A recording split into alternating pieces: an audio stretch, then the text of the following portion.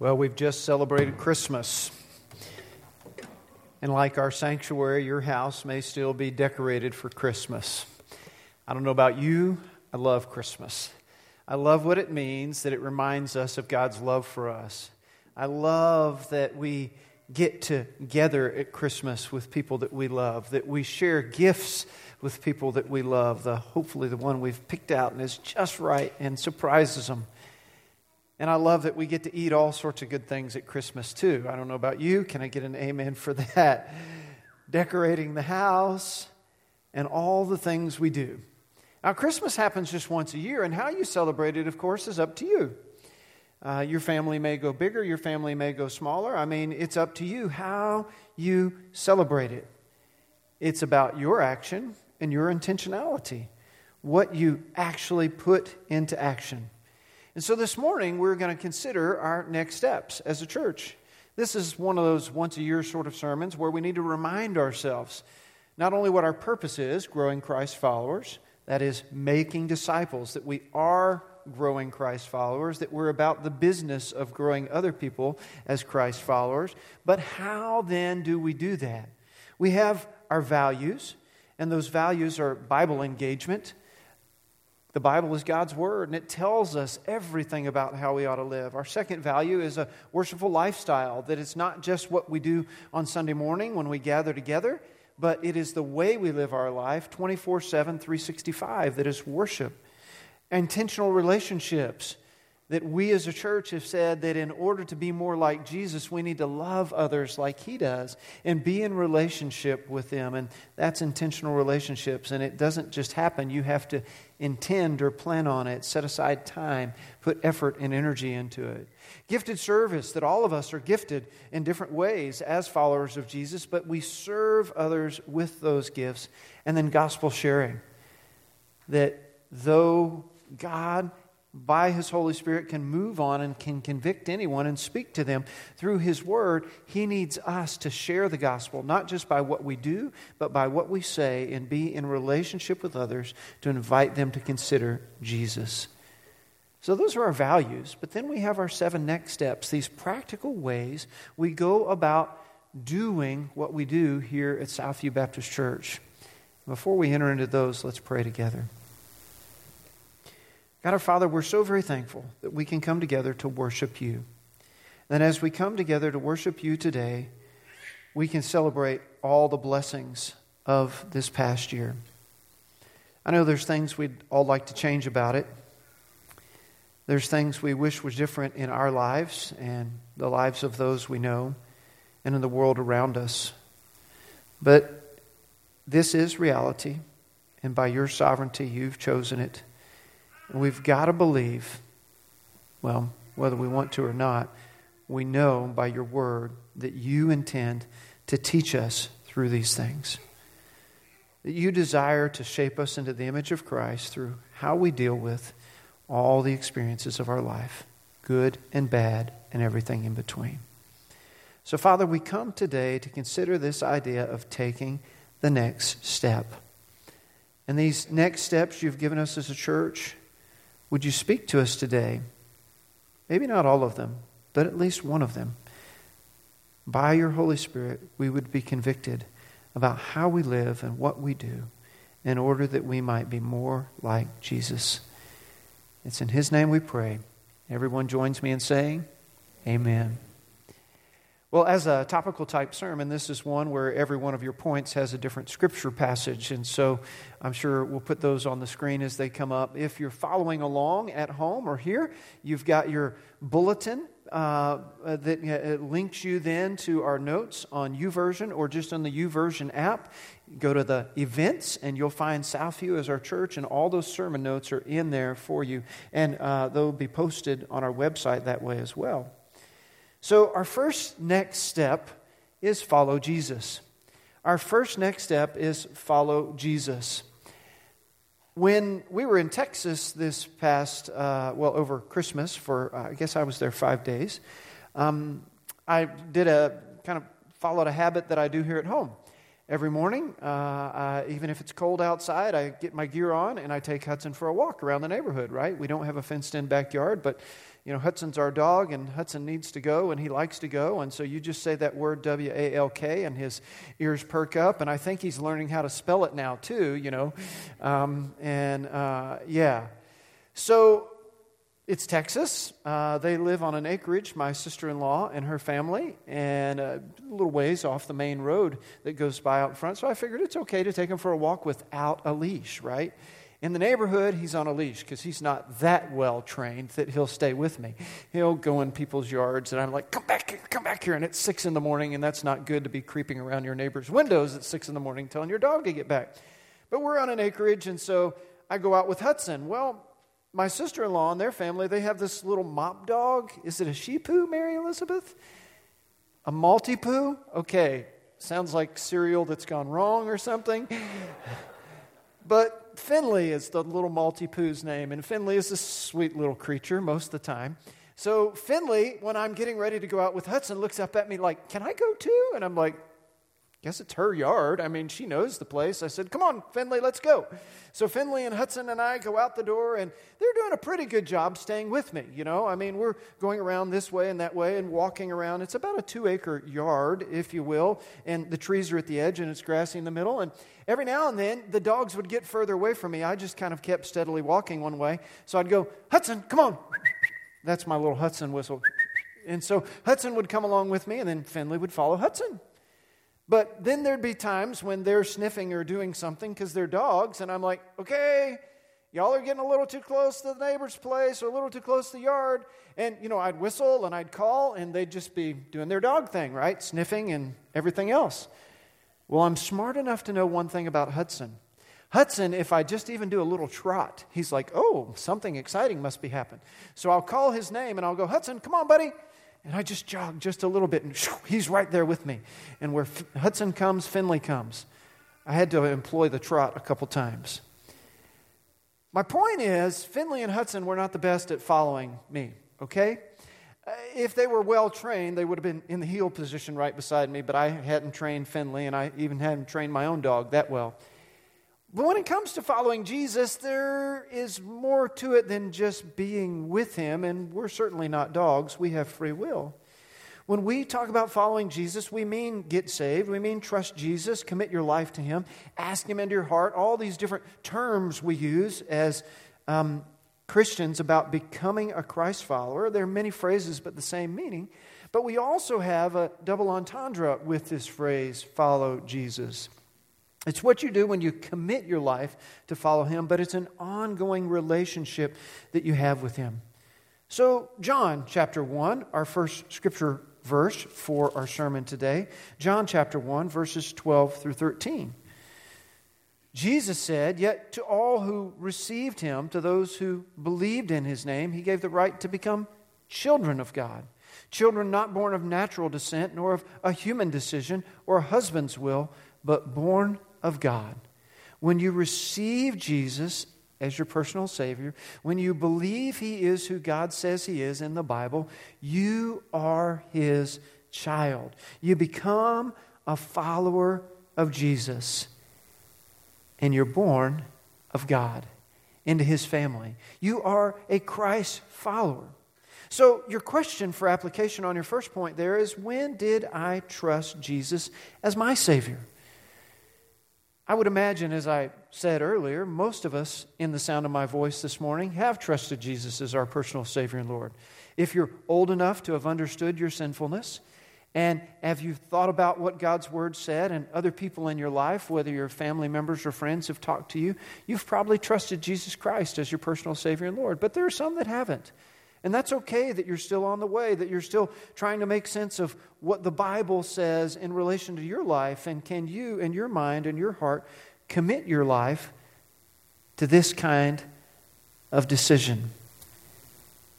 Following Jesus means a relationship that goes on.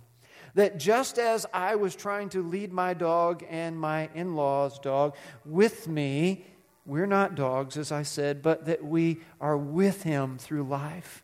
That we go where Jesus goes, that we would do as Jesus does, and that we would live as Jesus lives. And we do this through reading our Bible, through prayer, through journaling, through all these other spiritual disciplines, and serving Him as we live, living out our values, following Jesus. That's our first next step. Our second next step is to get baptized. We are a Baptist church, so you might assume that one follows along. I mean, you can skip it because baptism doesn't save you, but it is a command.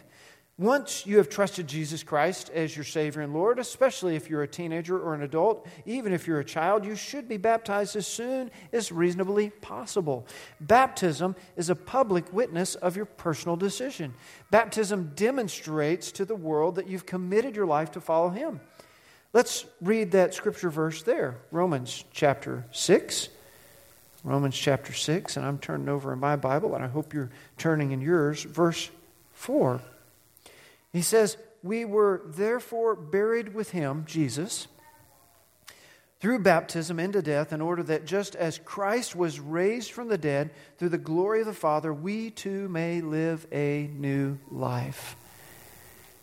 You've been here when I baptize people, or when Angel baptized people. You might not have understood his words in Spanish, but my words in English you understand. That you're buried in Christ's likeness and raised to walk in newness of life. That you symbolize the death of your sinful life and the resurrection of your new life in Christ by baptism under the water. Why do we do it that way? Well, that's the way Jesus was baptized. That's the way Jesus told us to baptize people, and that was the form and custom of the early church, was to baptize under the water of believers and then to raise them up, of course, out of the water to symbolize new life in Christ. If you need to be obedient in baptism, if you haven't been baptized yet, you can do that anytime. There's a few of you that I know that, yes, you've made a decision to trust Christ as your Savior and you haven't been baptized yet for whatever reason, and you're invited to do that. We're going to baptize in a few weeks, and we can add you then or whenever is convenient for you. So your application question there asks you, when was I baptized as a Christ follower? Well, that assumes that you have been. And some of you will remember that because it was a certain memorable time or place. It was memorable to you because of who was there. It was memorable to you because of what it took for you to decide to follow Christ. And your memory may be clear, your memory may be foggy, but you know in your heart when it was that you were baptized and you demonstrated your commitment to follow Jesus by your obedience in believers' baptism. So follow Jesus is our first next step. Our second next step is is get baptized. And then our third one is invite others. Invite others. The first two, following Jesus and getting baptized, we get. Those are decisions and those are life choices that we make. We instruct people to do those and we expect people to do those. But the next one, inviting others, we sometimes kind of miss. We say, well, there's not a clear, thou shalt invite others to church in Scripture, is there? Well, not in the sense of a thou shalt. But there is commands that we should love others and that we should share Jesus with others and we should invite them into a relationship with us so that as we are growing closer with Jesus, they might grow closer with Jesus as well. So let's read John chapter 1, verse 40 through 46. So back over to the Gospel of John. Matter of fact, back over to John chapter 1. One of my favorite passages of Scripture, John chapter 1, verses 40 and following. Andrew, Simon Peter's brother, who was one of the two who had heard what John had said and had followed Jesus, because John said, "Behold, the Lamb of God who takes away the sin of the world," up in verse up above there. The first thing Andrew did was to find his brother Simon and tell him, "We found the Messiah," that is the Christ, and he brought him to Jesus. What did Andrew do when he knew that Jesus was the Messiah? He went and found his brother Simon and brought Simon to Jesus as well. Going on in verse 42, Jesus looked at him, that is Simon, and said, "You are Simon, son of John. You will be called Cephas," which when translated is Peter, the rock. You know, I love that verse. It's you are and you will be. Here's what you are on your own. Here is what you will be in Christ. And that's an ongoing process that all of us live, and that's that following Jesus, the sanctification where we become more and more like Him. Go on in our passage of Scripture, however. The next day, Jesus decided to leave for Galilee, finding Philip. He said to him, "Follow me." Philip, like Andrew and Peter, was from the town of Bethsaida. Philip found Nathanael and told him, "We have found the one Moses wrote about in the law, and about whom the prophets also wrote, Jesus of Nazareth, son of Joseph." "Nazareth, can anything good come from here?" Nathanael asked. "Come and see," said Philip. Philip invited Nathanael. Andrew invited Simon. Who have you invited? When you consider that third question on our outline, who am I inviting to seek Jesus? Who am I inviting to seek Jesus? Not just to come to church, not just to join you for Bible study, not just to hang out with you. All those things are part of it. But who are you inviting to seek Jesus? That you talk about Jesus enough in your life and you invite them to consider Jesus and their life. When you love something, you share it. An experience, a person, a restaurant, a place. I was just thinking even this morning about Estes Park and Rocky Mountain National Park.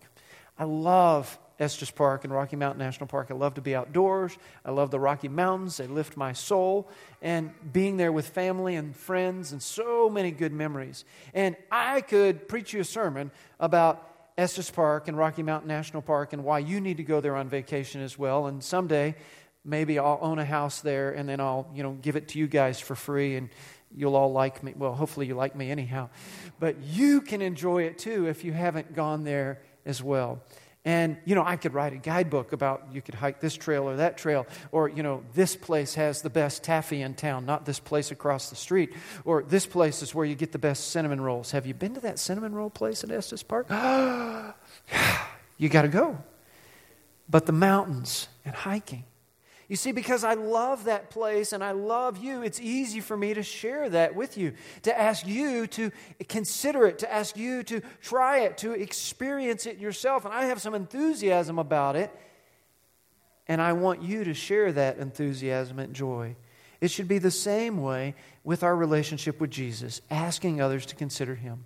So we follow Jesus, we get baptized. The third point is invite others. Your fourth point is belong together. Belong together. We belong together. We belong together. Though we don't find a command that says you shouldn't skip church regularly. I mean, it's been hard with COVID because of your family, because of your risk factors, and because of things and people you need to be around or work. Maybe you haven't been able to come to worship. Maybe you haven't been able to gather together with friends, and all of us wish we could change that. We do the best we can with things like Zoom and phone calls and FaceTime and visiting people at a social distance, but it's not the same. Hopefully, with the vaccine and everything, stuff will get back to normal more quickly here. But we belong together. It's clear from Scripture as you read the New Testament that God intended Christ followers to come together regularly as a local church, to be in fellowship, to know others, and to be known by others. We do that through worship. We do that through Sunday school. We do that through small groups. We do that beyond Sunday mornings. Let's read Ephesians chapter 2. Ephesians chapter 2 is our fourth passage of Scripture for this fourth next step of belong together. Ephesians chapter 2, verse 19 and 20. It says, "Consequently, you are no longer foreigners and aliens, but fellow citizens with God's people and members of God's household, built on the foundation of the apostles and the prophets, with Christ Jesus Himself as the chief cornerstone." Jesus puts us together. I know there's some truth or some part about it that you choose where you might fellowship as a church. But hopefully you made that decision based on the leading of the Holy Spirit for your life and your family. and that you realize that God has a plan for me to belong to this body called Southview, and this Bible study group, or this small group, or this Sunday school class, because these people will help me grow as Christ intends me to. Leads to your fourth question, and that is, how well am I connected with other Christ followers? I know some of us are a little more independent. We don't have as many close relationships in our life, and that's okay. I'm not asking how many Christ followers you're connected with. I'm asking, how well are you connected with other Christ followers? That you are in relationship with others where they can make a difference in your life. That you're sharing life with people beyond Sunday morning. This year in Southview, one thing you're going to hear about a lot is real life discipleship. Real life discipleship is a small group ministry that we're going to start alongside Sunday school as an alternative to Sunday school for those of you that are interested in something that gives you more time to go deeper in relationships. But it's not just about time and relationships, because discipleship is more caught than taught. There is a place for teaching, there is a place for preaching, but God intends us to be together. Look at what He did with His first disciples, those that followed Him. He lived life with them for 3 years straight. Everywhere He went, almost. Everything He did, almost. They were with Him. And we need those type of relationships, that disciple making that's intentional, relational, and reproducible. So you'll hear about that. Our purpose as a church is to grow Christ followers, to make disciples. And we've got to do that with the right methods, through relationships. And we've got to do that for the right purpose, to glorify God in the way we live. We've got to be connected to other Christ followers. So from the relationship with others, inviting them and belonging with them, we turn to an expression of our faith as our fifth next step. Because when you belong, where your heart is, there your treasure will be. And that fifth next step is to begin giving. Begin giving. If you haven't already been giving to the church, would you consider to give to the church? The local church is the hope of the world. And through our church, not only do we minister here and minister to one another, but a portion of your tithes and offerings go around the world through everything you give to our church. When we as a church are healthy enough to love one another, and the world as God intends, things happen. And giving supports our ministry, and giving supports ministry, as I said, around the world. It's a command. Let's go to 2 Corinthians. So if you're in Ephesians, just turn a few pages over in your Bible. 2 Corinthians chapter 9, verse 10 and 11. It says that now He who supplies seed to the sower and bread for food will also supply and increase your store of seed, and will enlarge the harvest of your righteousness. You will be made rich in every way, so that you can be generous on every occasion, and through us, your generosity will result in thanksgiving for God. God is going to supply all your needs. He knows what you need. He knows your family budget, but He asks you to give to support the church, and that He might give back and bless you. Have you heard me say before, if I wasn't a pastor, what I might do with my life? Anybody tell me? What jobs would I have? There are two things I always say I might do if I wasn't a pastor. Pastor David? I would open an ice cream shop. Amen. Anybody else know the other one? A carpenter. I would be a carpenter, build things, because it's just cool to build things. You know, you go in the morning, you got all this stuff, you put it together, you built something. But opening an ice cream shop. Anybody else here like ice cream? Yeah, I mean, I already talked about ice cream once today. We'll talk about ice cream again, right?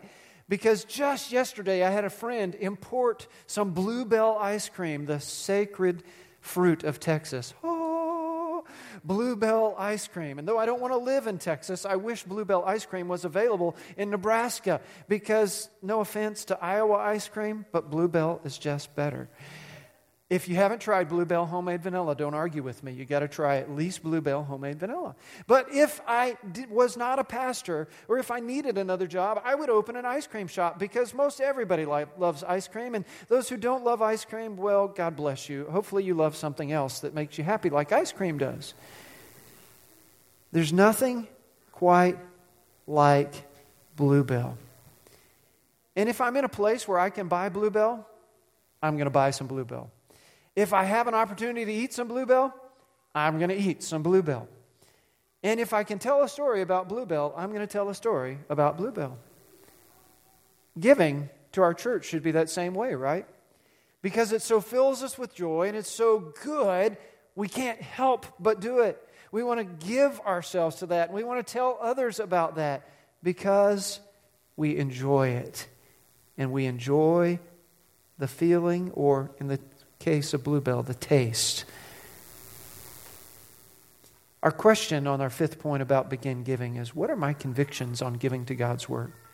What are my convictions on giving to God's work? Do your convictions match Scripture?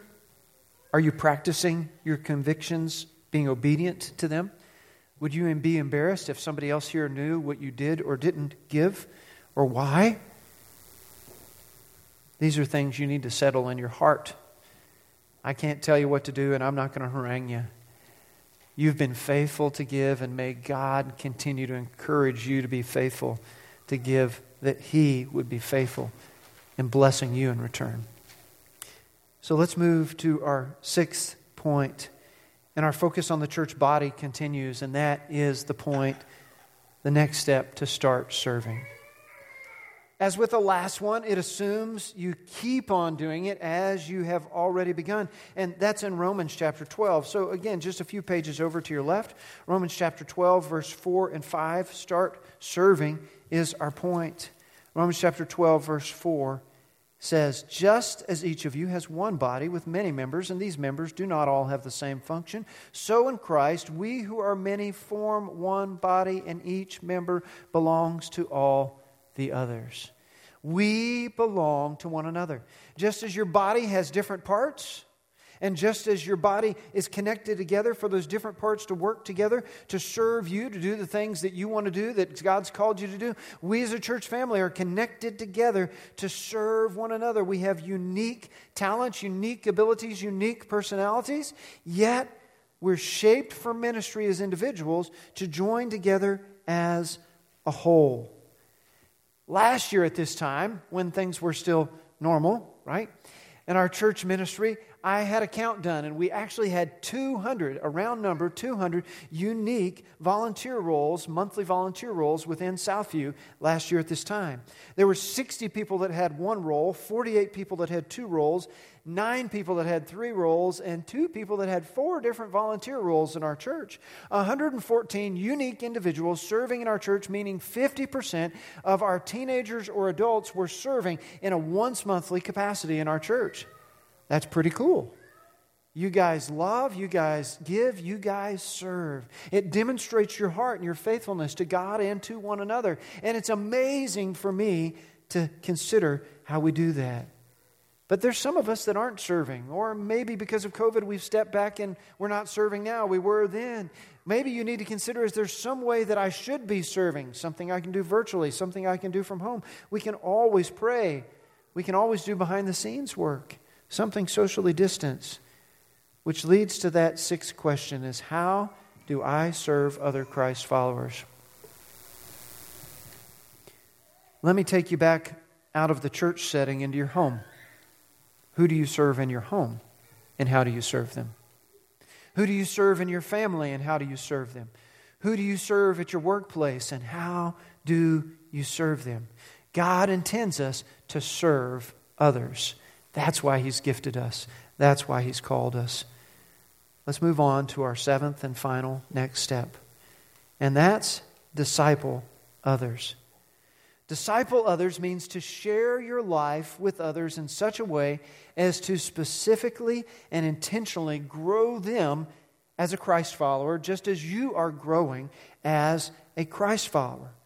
We move from programs such as Sunday School and Awana and Bible study to purpose. Discipling others should become who we are, not just what we do. That yes, people are invited. Yes, people belong. Yes, people serve. But the specific intentional leadership of others, leading teams, teaching classes, small groups, one-on-one, investing others, spending your life with others. Let's look at our final scripture of the day. 2 Timothy chapter 2, verse 2. 2 Timothy chapter 2, verse 2. Paul writes to Timothy and he says, "And the things you've heard me say in the presence of many witnesses, entrust to reliable men who will also be qualified to teach others." That as a follower of Jesus, you should teach what you've been taught. You should teach it to those in your family. You should teach it to those in your life. You should teach it to anyone God puts before you.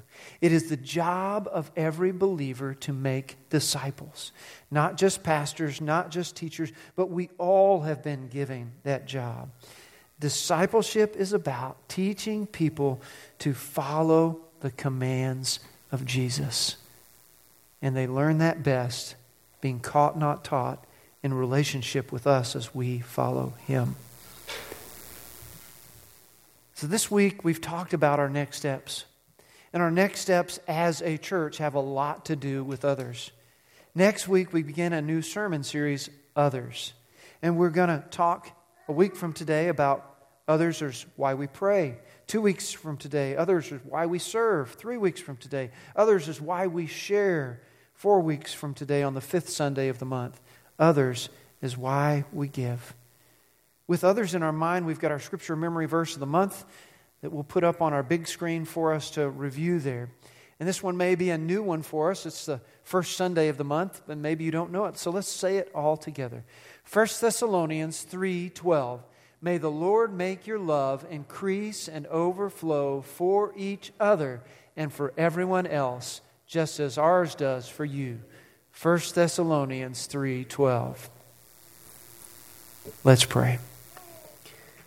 Our Father in heaven, we thank you that we can gather together and worship. We thank you for your love for us and that you've called us to yourself. And that as you've called us to yourself, you've also called us to one another as a church family. And it's our prayer that anyone who needs to trust Christ as their Savior would do that. And it's our prayer that those of us that need to take a new next step would do that. And maybe that's us. Maybe we need to be in the business of inviting someone to consider a relationship with Jesus and to come to church with us. Maybe we need to seek to belong to others in a way in which they can influence us for Jesus. Maybe we need to begin giving. Maybe we need to start serving. Maybe, if we haven't already, we need to trust Jesus as our personal Savior and Lord, or be baptized. Whatever it is we need to do, may we be obedient now. We pray in the name of Jesus. Amen.